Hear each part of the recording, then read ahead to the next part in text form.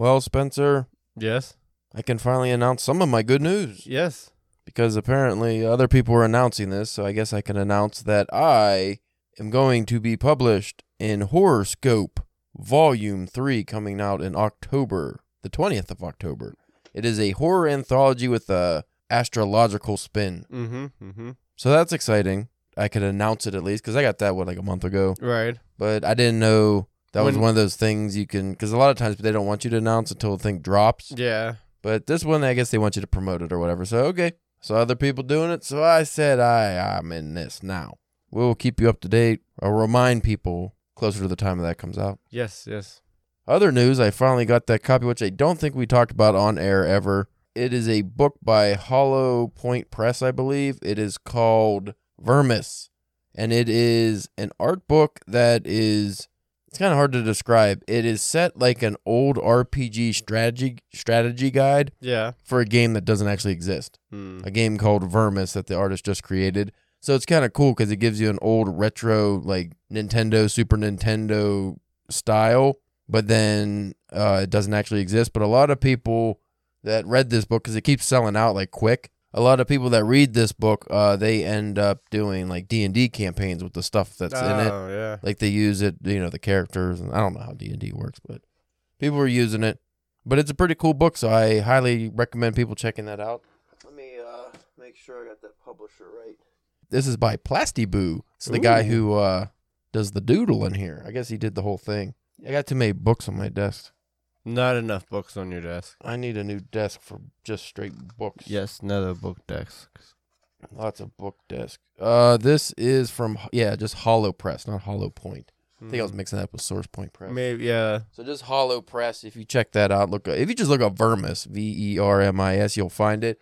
I actually originally found this book because I randomly stumbled across a YouTube video. It was like a mini documentary on it. Mm. Like somebody was just covering it, and it was really interesting. I ordered it, and because this is, I want to say UK, but could be anywhere in Europe, where the publisher is, it took like 2 months to get here. Oh, wow. Yeah, it took a long time. I almost forgot about it. Then it came in the mail. I was like, yay. Hey. One other order of business, Spencer. Okay. This one involves you. Oh, wow. What are you on your current reading? I know I gave you that Yukio Mishima short story collection. Are you almost done with that? I read the first short story. Oh. Well, Why? I brought that up because I assumed you'd be at least halfway through by now. So I gave that to you last week. But my plan was, because I'm almost done with the Odyssey, I'll be done with it either tonight or probably tomorrow. All right. I was going to start reading The Plague. Okay. And we could read that. But if you're not close to done with this book, I don't know. Maybe I'll read something else. It don't matter. I mean, Got to read The Plague, though. I'd probably read The Plague quicker. Well, because I'd maybe be on the second or third story, but I started to read the comic book club that we go to's book. Right. Because I'm probably gonna have to let you borrow my copy. Okay. So I wanted to get it read and out of the way. So I'm almost done with that. Like that's what I spent like today at work reading. So I only have like a few issues left of that. But I mean, like with that being a mini or a collection of short stories, I can always go back to it or Yeah. just read them here and there. Whatever, man. No big deal. Just thought you wanted to read The Plague by Albert Camus since you were the one who bought the copies. Yeah. So, folks, if you want to, we'll do an episode on that. So, if you want to read it, start now. Yes. For when we're not sure when it's gonna come out, so you're prepared. Probably end of the month, August.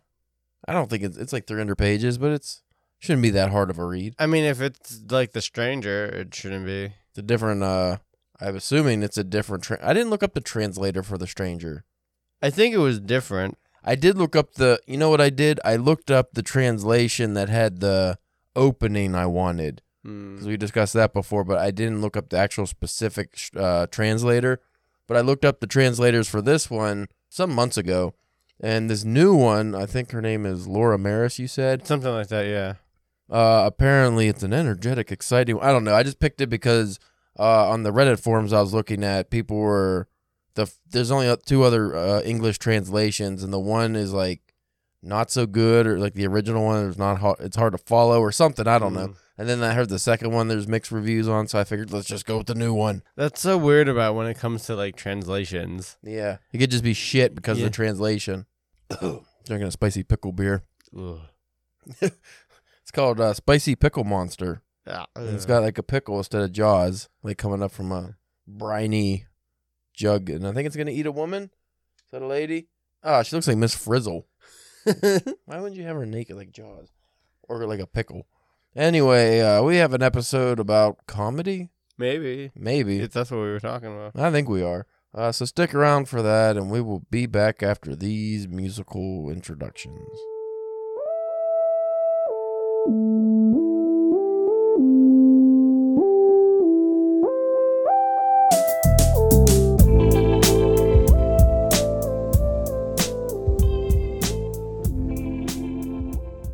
Welcome to the Drunken Pen Writing Podcast. I'm your host, Caleb James. With me today, Spencer, the Queef Queen of Queef. Not Queefland. Spencer, the Queef Queen of Queensland Church. I thought you were going to go Queefville. I couldn't make up with it. I had to use a real place. Queensland Queefer. I thought about Queensland Queefer, but you could have been the whole queen of queefing. I feel like you might be hitting the bottom of the barrel. I feel like we did queefing, not too long ago. You might be right, but I'm out of ideas. What could we possibly use instead of queef? No, that's fine. That's fine. We'll come up with it next time. Well, we'll just do queef again next week too. He's queef all month. Yeah. The month of nonstop queefing. What are we talking about? Oh, Jerry Seinfeld. No. I was looking up. What's the deal with comedy? Spencer last week said, hey, why don't we do an episode about how to write comedy? And I said, that's a fucking shitty idea. Yeah. Shot him in the face. It's very violent. Yes, I deserved it, though. He's regenerative. Yeah. Regenerative. He can regenerate. So he did not die from the gunshot blast to the face. Unfortunately, no. Maybe next week. But I did decide to use his ideas, as I usually do. And I looked up comedy writing articles, and I found way too many that featured the works of Jerry Seinfeld. I get Seinfeld was a big show, but why is Jerry Seinfeld like the go-to for comedy writing? Especially now. Like, it's been 20 years since it was over? And his stand-up kind of always sucked. I mean, it wasn't the best. Yeah. I mean, it wasn't awful, but it wasn't the best. It was like whenever somebody's like, what's the deal? Or have you ever noticed? Like, that was literally, like, in the beginning of all those episodes, that's what the skits were always. It just makes you think of mullets and big white sneakers. So, Spencer, do you know how to write like a comedian? You have to think like a comedian. I have 7 tips to help you improve your writing. And this is sponsored by James Patterson and David Mamet. Oh. It's masterclass. That's why. I don't think they're sponsoring it. They're just on the masterclass. But they're all over this article. And when I think of funny, I think of James Patterson. All right, so the very first thing you have to do, and this will probably coincide with stand-up comedy in general when you're writing your jokes, you have to hone your observational skills, Spencer. Did you know that? What? Your observational skills. What? Huh? What? Huh? 20 minutes later. Huh? If you want to write funny stuff, you want to write novels that are hilarious, you have to be generally obsessive catalogers of human behavior. Not a very funny way to say that. No. A lot of yuck's going to be in this article, I don't think. You got to be a creeper. You got to watch people. Yeah, we don't have to get into it. Basically, watch people, find what they do that's funny, that you can use in your day-to-day life. And I would say, even if something very minute happens to you, you can make it funny by exaggerating the event. And how do you exaggerate? Watch stuff and go, you know what would make this funny? And then you just make up shit and make that happen. And also finding those little moments that like everybody has. Yeah. I mean, that's what I do give Seinfeld credit for. The everyday, relatable jokes. At least, of the mid to late 90s anyways. That's what I always thought it'd be interesting if they just for like, even just like a season did like a modern Seinfeld. And just to see what that kind of stuff, what they could do now. The main problem with Seinfeld is almost every episode is solved by cell phones. But I mean, like they could. How many problems could be caused by cell phones now? Yeah, because be like, man, I text him, I got no text back. He didn't text me back. Yeah, he didn't text me back. What's the deal? You text a guy, he doesn't text you back. Yeah. What a jerk. Yeah. Take him to the jerk store. They're all out of him. No. I'm combining George and Jerry for some reason. What's the deal with that? When you text someone and they leave you on red. What a fucking jerk.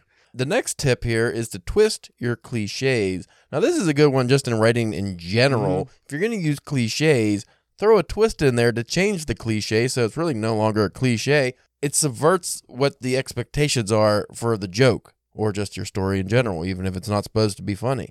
So if your audience has an expectation of where this is going to go because you're using a cliche that they recognize, if you do a twist, you can lure them down the wrong road, and bam, that's when you get them in the butt. And then, like, and I don't know if they're talking about that later in the article, but I think, like, another thing that could go along with that is, like, messing around with, like, stereotypes. Yeah. And just not racial stereotypes, but, you know, just, like, the everyday, like, fine, like, you know, like, there's the easy jokes when it comes to, like, a certain kind The of... low-hanging fruit. Yeah, but, like, find that other one where, like, you know, people might not even have realized that until you brought it up, and then they're like, oh, wait, that is what they do, or that is, like... A lot of comedies of recent times, comedians of recent times, what they have done, they will hook you with the stereotypical joke and then do a twist at the end to either make it about a different, like say you're doing a racial joke. You'd make it about the opposite race that the joke you thought was about, or make it about yourself, or you do some kind of twist that makes people go, oh, yes, it caught me off guard, and now I am laughing at something that I probably shouldn't be laughing at. Rip. Next up, experiment with sentence structure. This mainly just goes along with the way, especially if you're doing jokes, the way you could tell it. So if you're in your story, you want to say something funny, it's the most obvious way to do it is to just have it up front and, oh, he shit his pants. That's not very funny. The guy just shitting his pants. I mean, yeah, if you were there, it's funny, but like just to say, oh, Clark was running down the road and then he shit his pants and he fell to the ground and cried. Well, that's just kind of sad. But you could make that hilarious if you rewrite that in a different way. And especially if you could say he shit his pants without saying he shit his pants. Yeah. The more creative, the better. If his defecation ran down his leg as he flotted through the streets.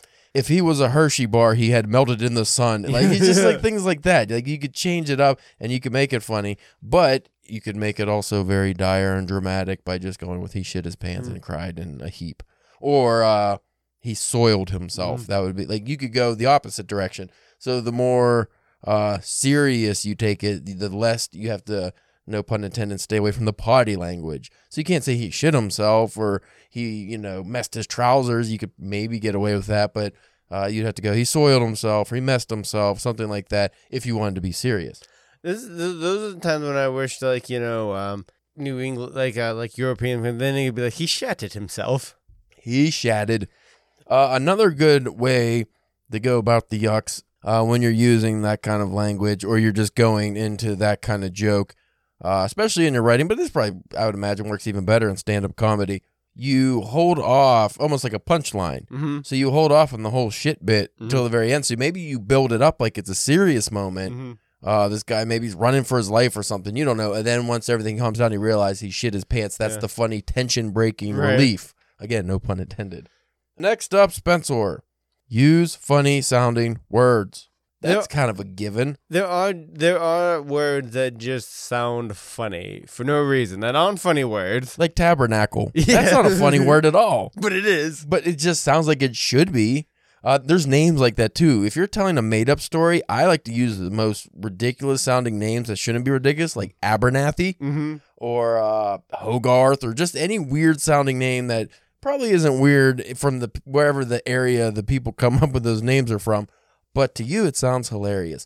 But yes, I like a lot of... Do you have any specific... Clavicle almost is one. Clavicle, yeah. Coccyx is a good one. Your butt bone. Conflabbit, dagnabbit, those are classics. Depending on the situation, combustible can be funny or serious. Yeah. That's the ones I like are the ones that could be both. Right. Combustible could be hilarious depending on what made something combust. Yeah. But it could also be awful. Yeah, there could be a big explosion. Yeah, if there's like a car fire and a baby combust in the car, like that's not funny. No. I mean, you laugh because you're sick in the head, but that's not funny. But if you can also do it like the guy shit in his pants. His pants combusted. Yeah, shit. he had a combustion in his pants. Yeah, he had a brown combustion. Use contrast and incongruity. I don't know what incongruity exactly means. No. And the use of contrast here throws me off. Let's look deeper into this one. So add something light like a man obsessing about his briefcase instead of the T-Rex looming behind him. Joke writing often plays with contrast, and you could do the same in your novel or short story to keep your readers interested and engaged. So basically what you're doing is you want to have, going back to the man shitting his pants, you could focus on him shitting his pants, which is funny, but he shit his pants because he's running away from a drive-by shooting. Yeah. Like, that's more serious. You could have a contrast. Again, it's specific how you're telling your story, too. If you're actually writing just a novel that's like a comedy novel, or if you're writing a serious novel that you just want to have bits of humor thrown in, that's a different kind of comedy you have to add. You can't just have, like, ridiculousness in those kind of serious stories to the point that it just takes the reader out of the seriousness. You have to be very specific with how you go into that, because I've read novels where like certain scenes have taken me out of the story because it's like, well, that's just like really stupid and funny. When like you could also, I've had novels where it's like, oh no, that just broke the tension. That was good.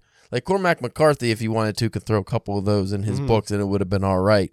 Well, I think, and I always bring him up, but I think Stephen King's good with that. Like, he'll have, like, this crazy stuff going on, and then there'll just be, like, a line or two or something will happen where it kind of, like you said, like, breaks the ice a little bit and, brings it down. Yeah, because if you just way too serious, like, a lot of times that's a recipe for depression, The audience is not going to like that necessarily. And even if you look at classic literature, like these big War and Peace type of books where people are like, oh, those definitely can't be funny, right? There's actually humor in most of that stuff. Yeah. It's, again, peppered lightly, but just enough to break up the monotony and awfulness can get monotonous. Yeah. If everything's so depressing and terrible all the time, you will eventually just be like, fuck, I don't want to read this anymore. And I'm sure if we don't, if the article doesn't bring it up, I'm sure we'll talk about it later, but also when we're talking about the different kind of comedy writing, there's also the satire. Yeah, satirical writing. Which is a whole nother kind of bag of worms, can of worms. You can get so good at satirical writing that the reader doesn't know it's satire, and that's when it's hilarious, but also always misconstrued as something else. Right. So that's when you get people reading like Onion articles as they're serious, right, and then they get like infuriated about something ridiculous. You can get to that level in your novels where I would say Kurt Vonnegut was always good at toting that line. Like Slaughterhouse-Five is a good example because it's kind of satirical in nature and it's funny, but it's still very dark. But he did it in such a light way where it's like, okay, this is palatable. I like this. Well, but you know that it's not supposed to be funny. But that's what makes the every time somebody or something dies, he always says, "So it goes." Yeah, or like the absurdity of it. Yeah, just the moroseness is so over the top that you're like, you have to laugh. Well, it's like gallows humor. Yeah, even the what was the other Vonnegut book Sirens of Titan. That had a lot of like humorous kind of overtones, especially the beginning of it. Yeah, he was definitely a humorist. And Mark Twain, in the same vein, was like, obviously we talked about him many times, but like Tom Sawyer and Huckleberry Finn, those are supposed to be funny, but also very serious matters are discussed. This last bit on this article is utilized, the callback. Callbacks are good. I like when like comedians are able to meander for a while and maybe even like Dave Chappelle, what he does is he'll bring up some kind of main point at the very beginning of his routine or near the middle, and then at the very end his final punchline will be a callback to that. I don't think he always did that, but he's definitely has done that in his recent specials. Norm Macdonald, his callback necessarily wasn't what made him funny. He did a lot of jokes where he would do callbacks, but what I loved about him is you had these long meandering stories for no reason that went nowhere. Yeah. And the whole point of it was that it was stupid. Yeah. You'd end it with like a very dumb pun or just a very terrible joke. And that's what made it so fucking hilarious. Because he wasted everyone's time. That's the joke. That's what's funny is you set up a gigantic joke to waste everyone's time. So you can do that in a novel, something that has, because a lot of times they say, oh, you have to have a payoff. But the anti-payoff is also hilarious if you do it right. So in your novel, you can have like a character.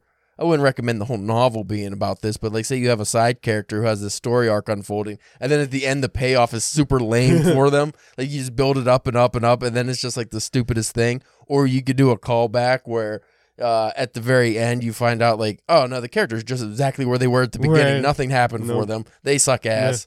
I want to see what your buddy Jerry Seinfeld has to say on the matters here. Okay. I feel like my S's are sharp today. I don't know what's going on. Hearing sharp. My headphones might be turned up. I don't know.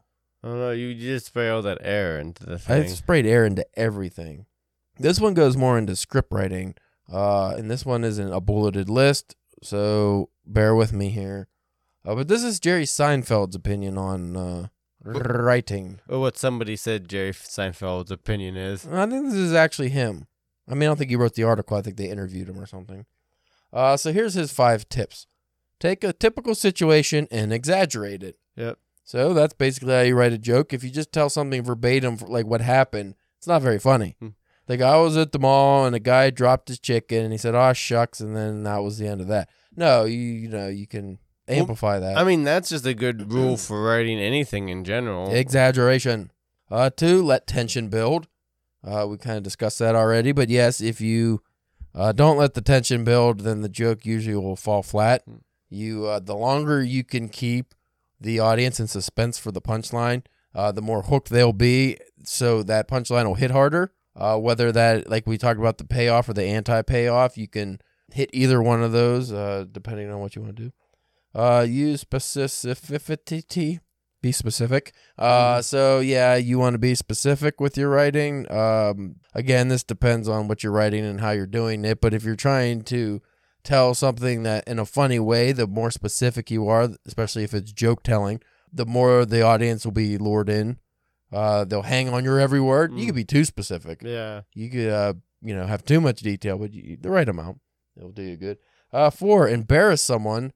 So this must be like audience heckling or something. Yeah. And in a novel purpose, you can embarrass a character for a cheap laugh. Well, I'm saying, if he's talking about the show, there's always somebody was getting, Yeah, like I said, I think this is more script writing. And finish with a bang. So yeah, have your big punchline.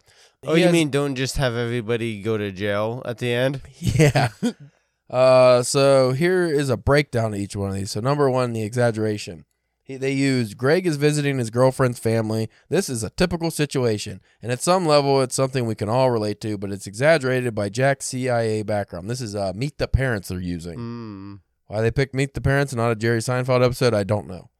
But yeah, so that's what, probably because it's a show about nothing. So yeah, because Jack's a CIA former whatever, that makes it hilarious because now there's all this tension throughout. So number 2 was let tension build.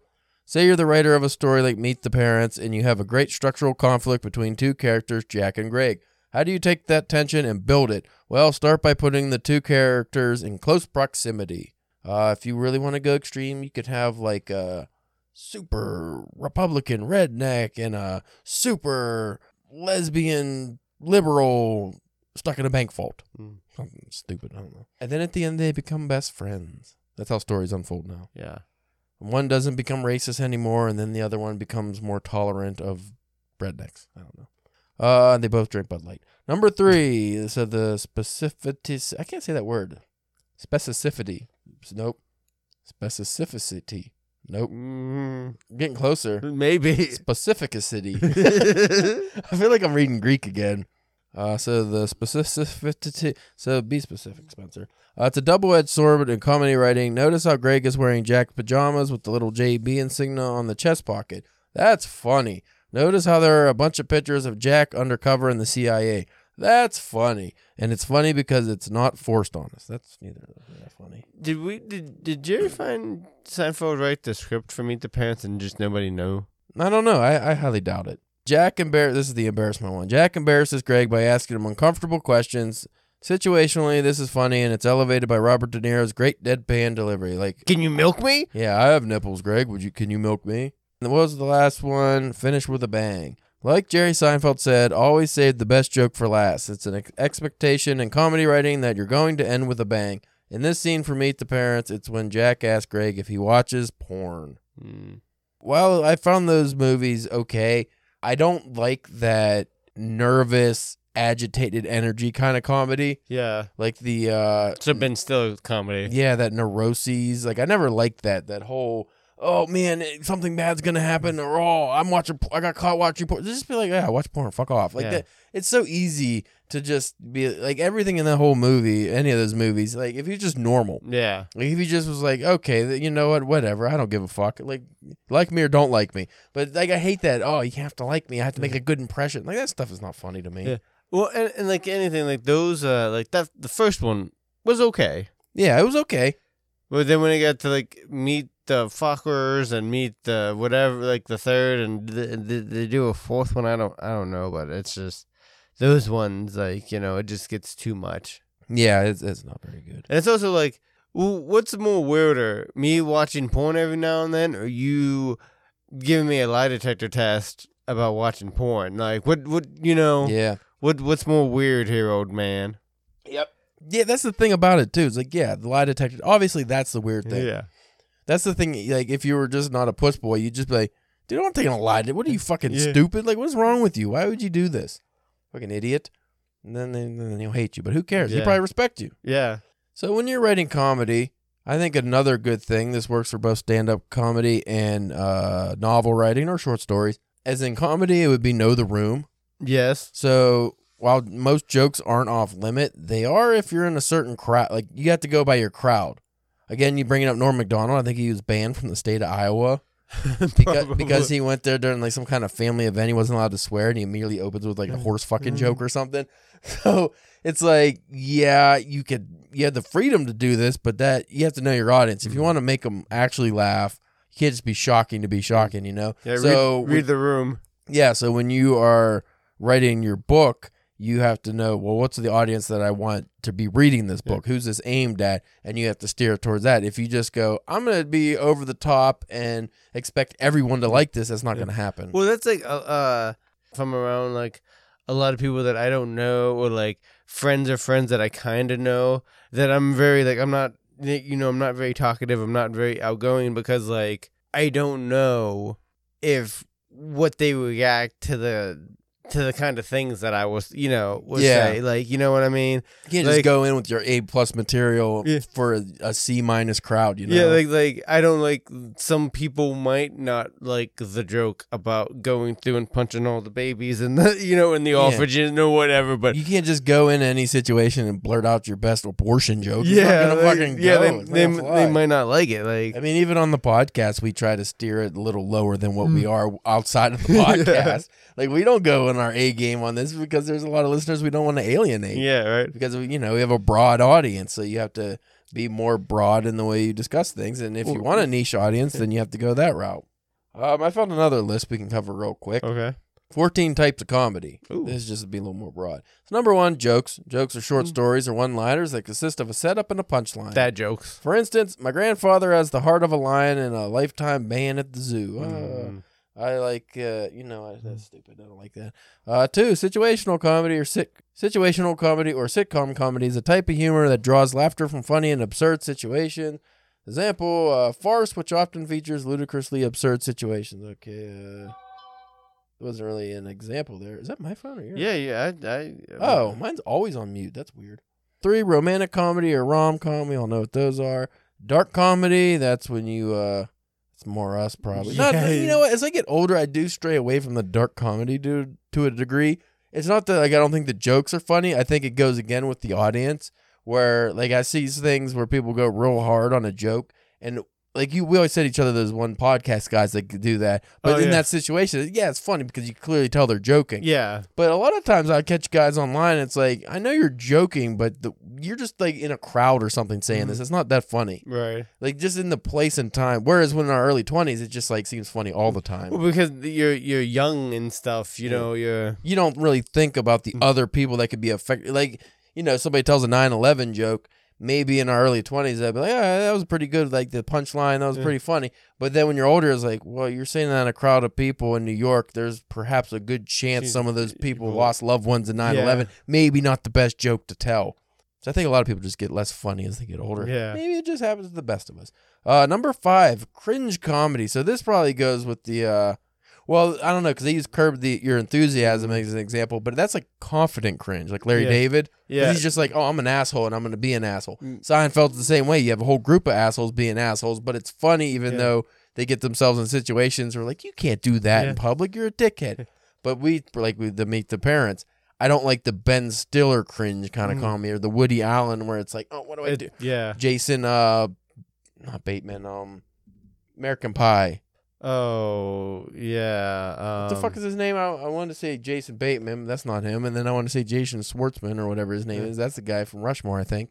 Jason Biggs. Yeah, Biggs. He toes that line too because he could be over the top. But even when I rewatch the American Pie things, I'm like, just fucking calm down. Yeah. Like, why are you all jittery and coming in your pants all the time? Like, I don't, that stuff I don't think is very funny anymore. And even back in the day, I did, because I don't like embarrassment humor. Like, when you see, like, those cringe videos, like someone on the news and they fucking, flub something ridiculous, say a bad word, or call somebody a racial slur on accident, and you're like, oh, and everyone laughs. Like, I never think that's funny, because I'm just like, that's embarrassing. See, well, when you said cringe, I immediately went to, like, The Office. See, but that's like confident cringe. Yeah. That's like, well, again, it also depends like what you're watching or what books you're reading. You kind of know the situation. But like a lot of times you could catch something that's supposed to be cringe. Usually it's like reality type of stuff, like or just things that happen to real people now, like you see on TikTok. Like, oh, I'm going to ask out my gym crush. And then you get horribly rejected. Yeah. And then for some reason you post the video on TikTok. But I'm just like, oh, like that's not funny to me. That just makes me feel bad. But like, I guess a lot of people get off on that. 6, satire, which you discussed. 7, parody, which is one we don't talk about enough. How do you write a good parody? Ask Weird Al Yankovic. He seems to have gotten that down. I think the way to do a parody, there's 2 ways. Be over-the-top ridiculous. Think of your Scary Movies, your Weird Al's. Airplane. Or be really good. Like you could do a parody that's funny, but it has to be like really well done. And it could be a little more serious, but it's still like now you're thinking of like Mel Brooks kind of. Yeah. I mean, Spaceballs, it's over the top. Like you think of that kind of humor, you can tone it down and still have it really funny, and it'd be like, taken slightly more serious. You know what? And this just kind of popped in my head when you mentioned that.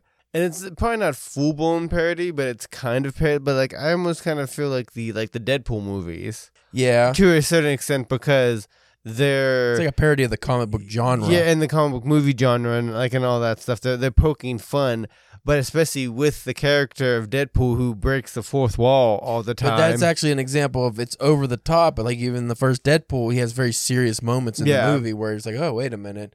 So it's enough to like not just be ridiculous all the time. It has the highs and lows. A lot of times with the comedies, you need that low to bring them up. It balances out. Again, the contrast. Yeah. But if you like an Airplane, there's no serious moments, but it's a classic. But again, what's the contrast to that? The deadpan delivery of Leslie Nielsen. He's the straight man. You have to have a straight man. If everyone was sniffing glue and being ridiculous, it wouldn't be as funny. And sometimes the straight man, even though they're supposed to be the straight man, they're like the funniest out of it all. I think the biggest takeaway of the contrast and what it's like to have no contrast would be those not another teen movie, but like that genre movies, because like they're ridiculous parodies of popular movies and stuff, like how Scary Movie was. But especially as that franchise took off, it got so ridiculously stupid, and there was no straight man anymore. Everyone was just over the top, and then they're not funny anymore. Trying to think, like there were so many of those. Like there was the that Spartan one, or I can't remember the names of any of those, but like not another blah blah movies. Epic movie, like disaster movie. Disaster movie, that just all ended in the word movie. Number 8, self-deprecating humor. This really works on all fronts. If you, especially like if in stand-up comedy. So say you're like a buff, good-looking dude or a hot chick. It's going to be hard to get people to relate and laugh at you, or laugh at your jokes, rather. But that's why a lot of those people come out with self-deprecating stuff, and then that brings people to their side. Because I find myself like you going through the Instagram and you comedians and stuff, and there'll be like a female comedian doing whatever, and you're like, is it funny? is it funny because I think she's attractive? Is it Yeah. not? Is it not funny because I think she's attractive? Yeah. Like, it's really. It's tough. Another way that worked, which I've been seeing a lot, are like disabled comedians. Yes. They usually come out because they know now people are going to feel bad for them. Like there's a lot of cerebral palsy. They can't walk. They can barely talk right. Like they have like some kind of impediment. So they use that to their advantage, and they bring that out forefront.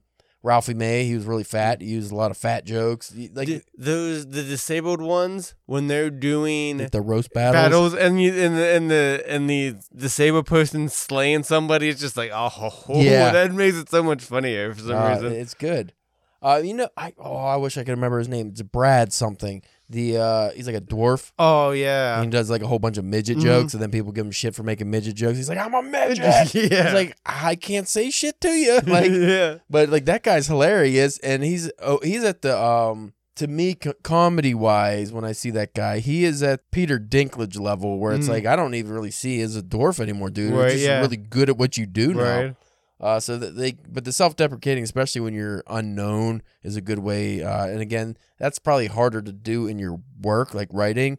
But you can have the characters in your work be self-deprecating, which will make them more likable and relatable.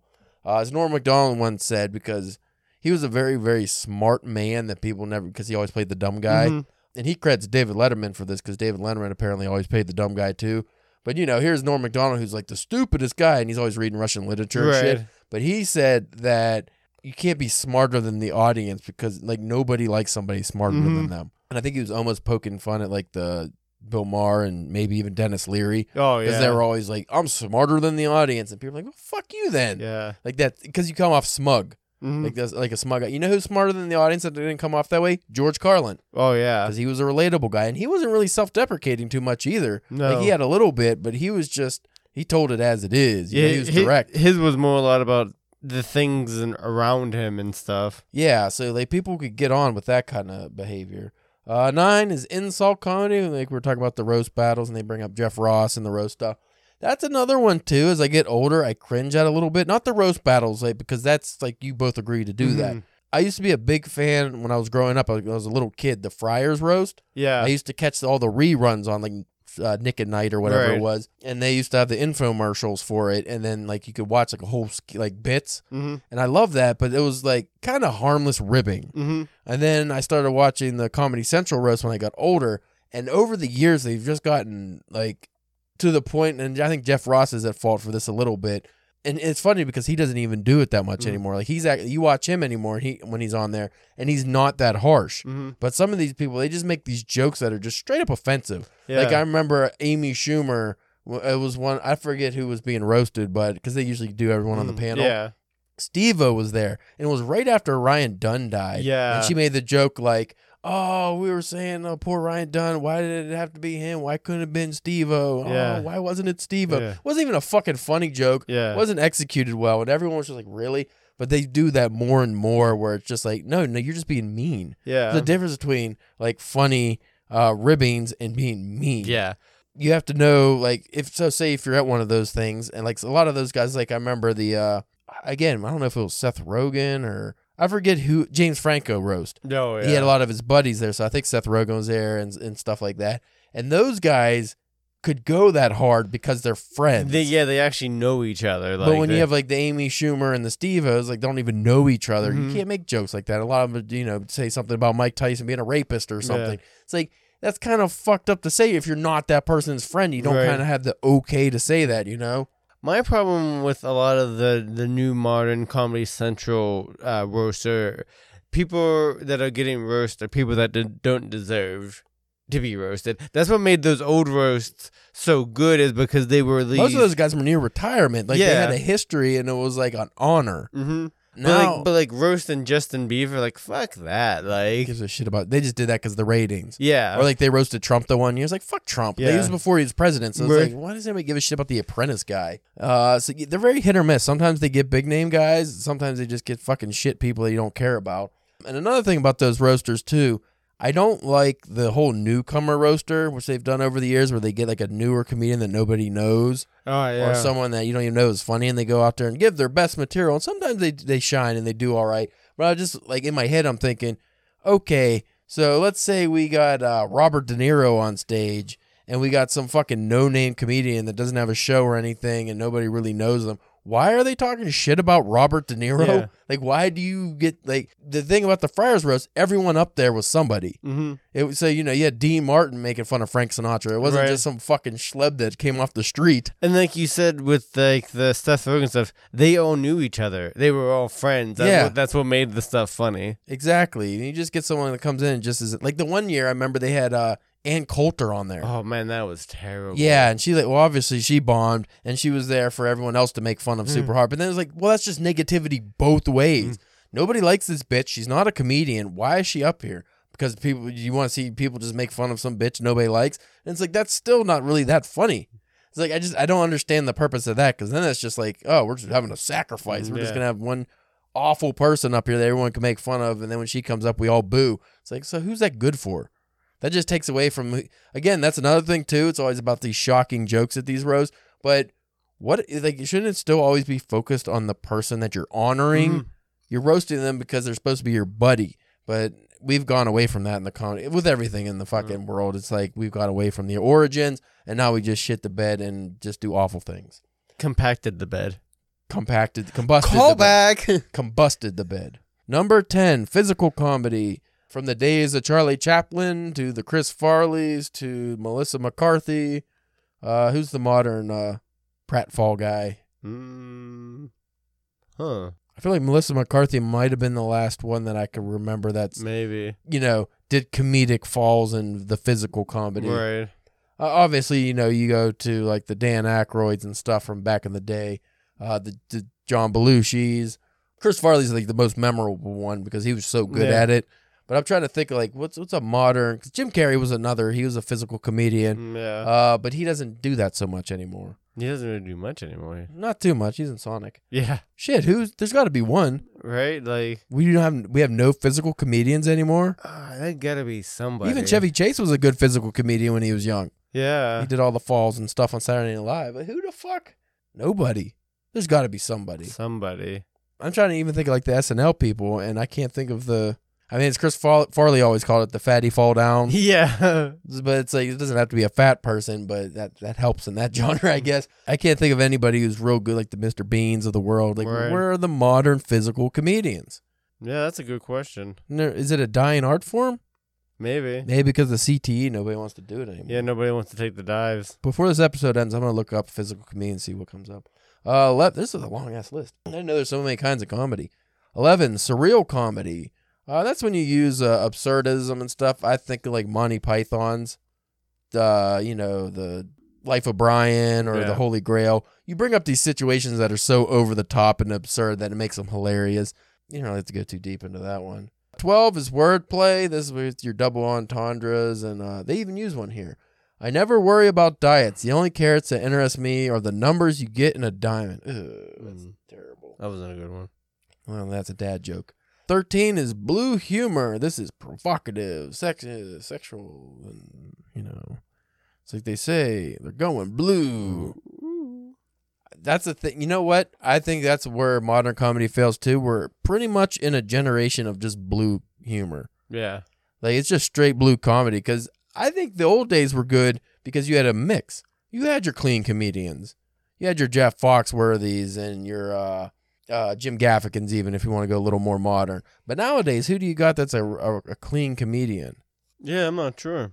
And by clean, I don't mean that they don't, have their entendres and things like that. It's just they don't specifically go out of their way just to be raunchy. They don't curse words. Or the Amy Schumer just only talk about your vagina for 45 minutes. Like, okay, we got it. You have a vagina. Tell a fucking joke that isn't about your coochie. Number 14 is anti-humor. Do they give an example? Is it just like a picture of Amy Schumer? I think this is purposely done. Anti-humor, not.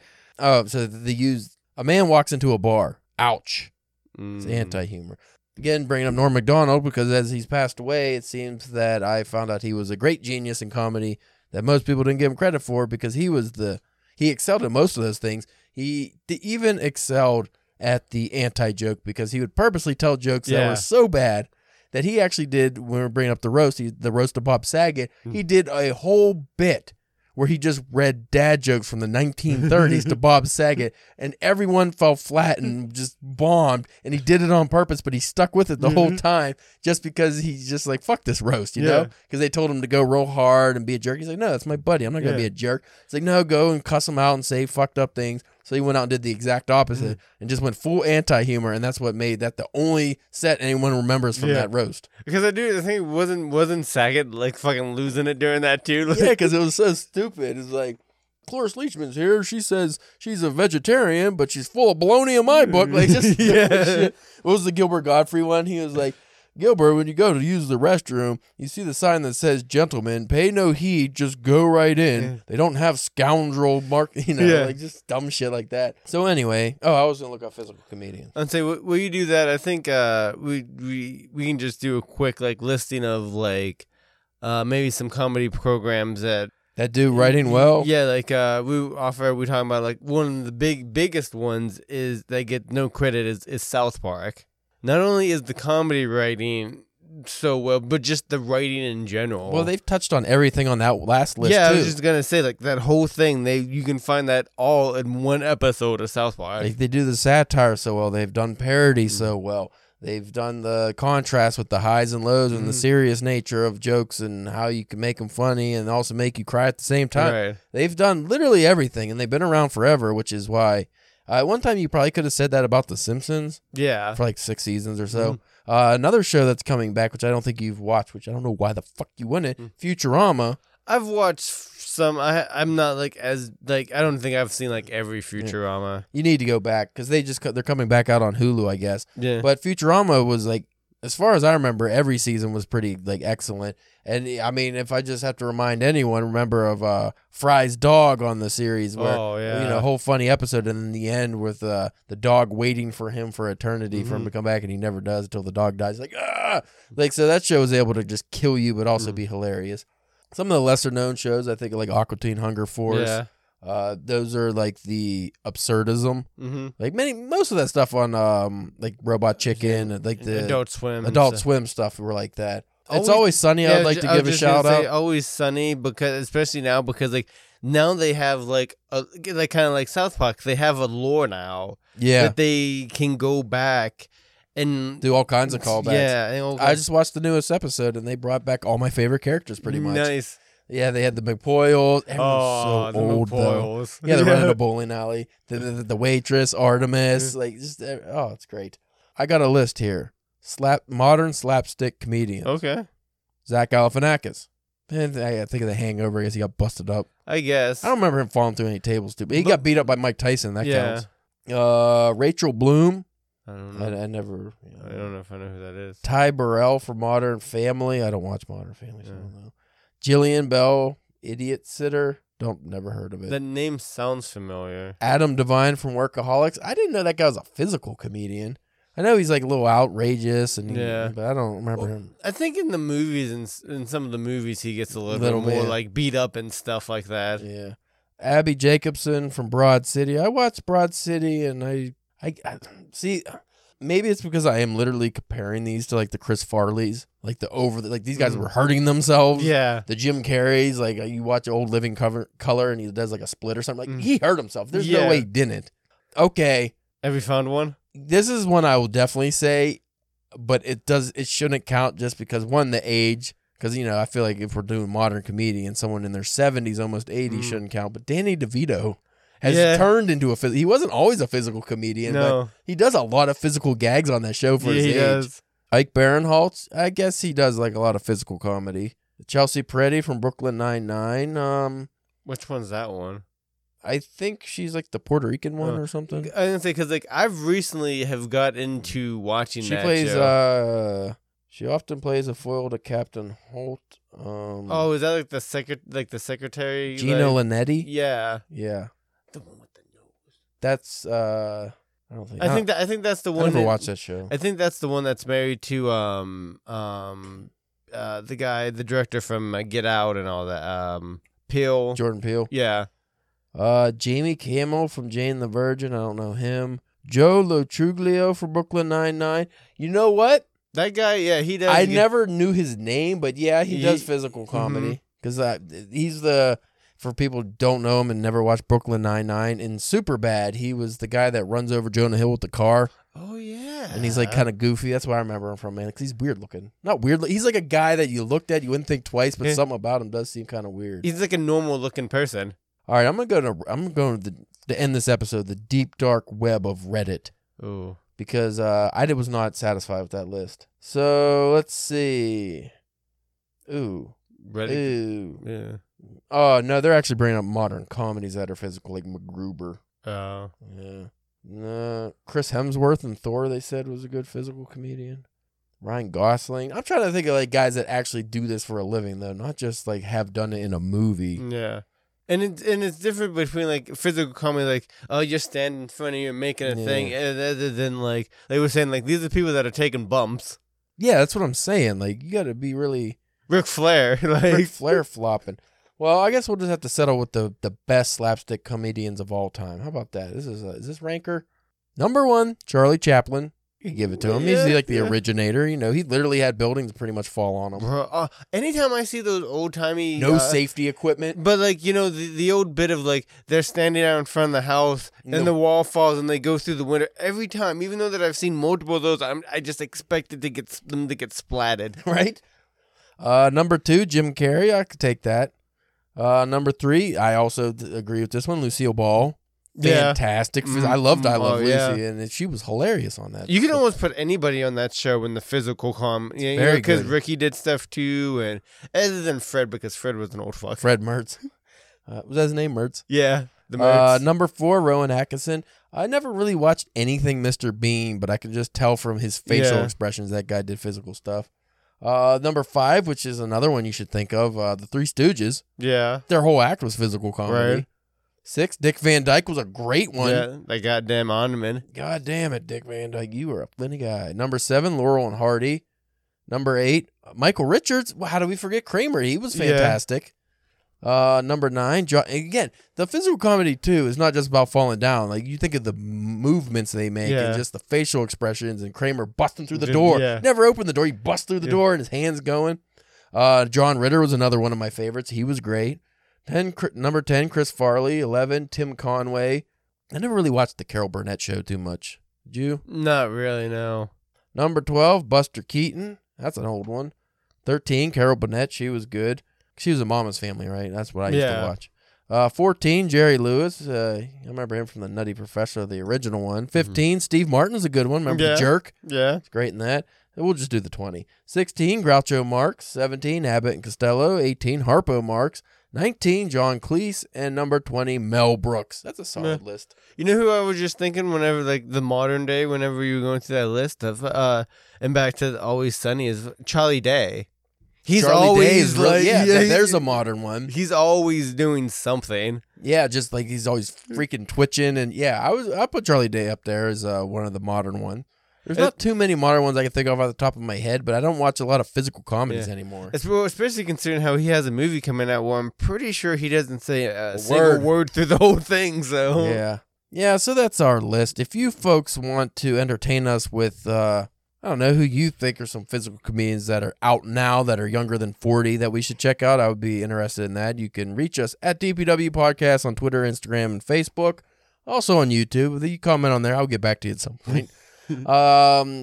Spencer, he is on OnlyFans. What are you, I'm the queen of queefers or something. The queefer queen of Queensland. Yeah.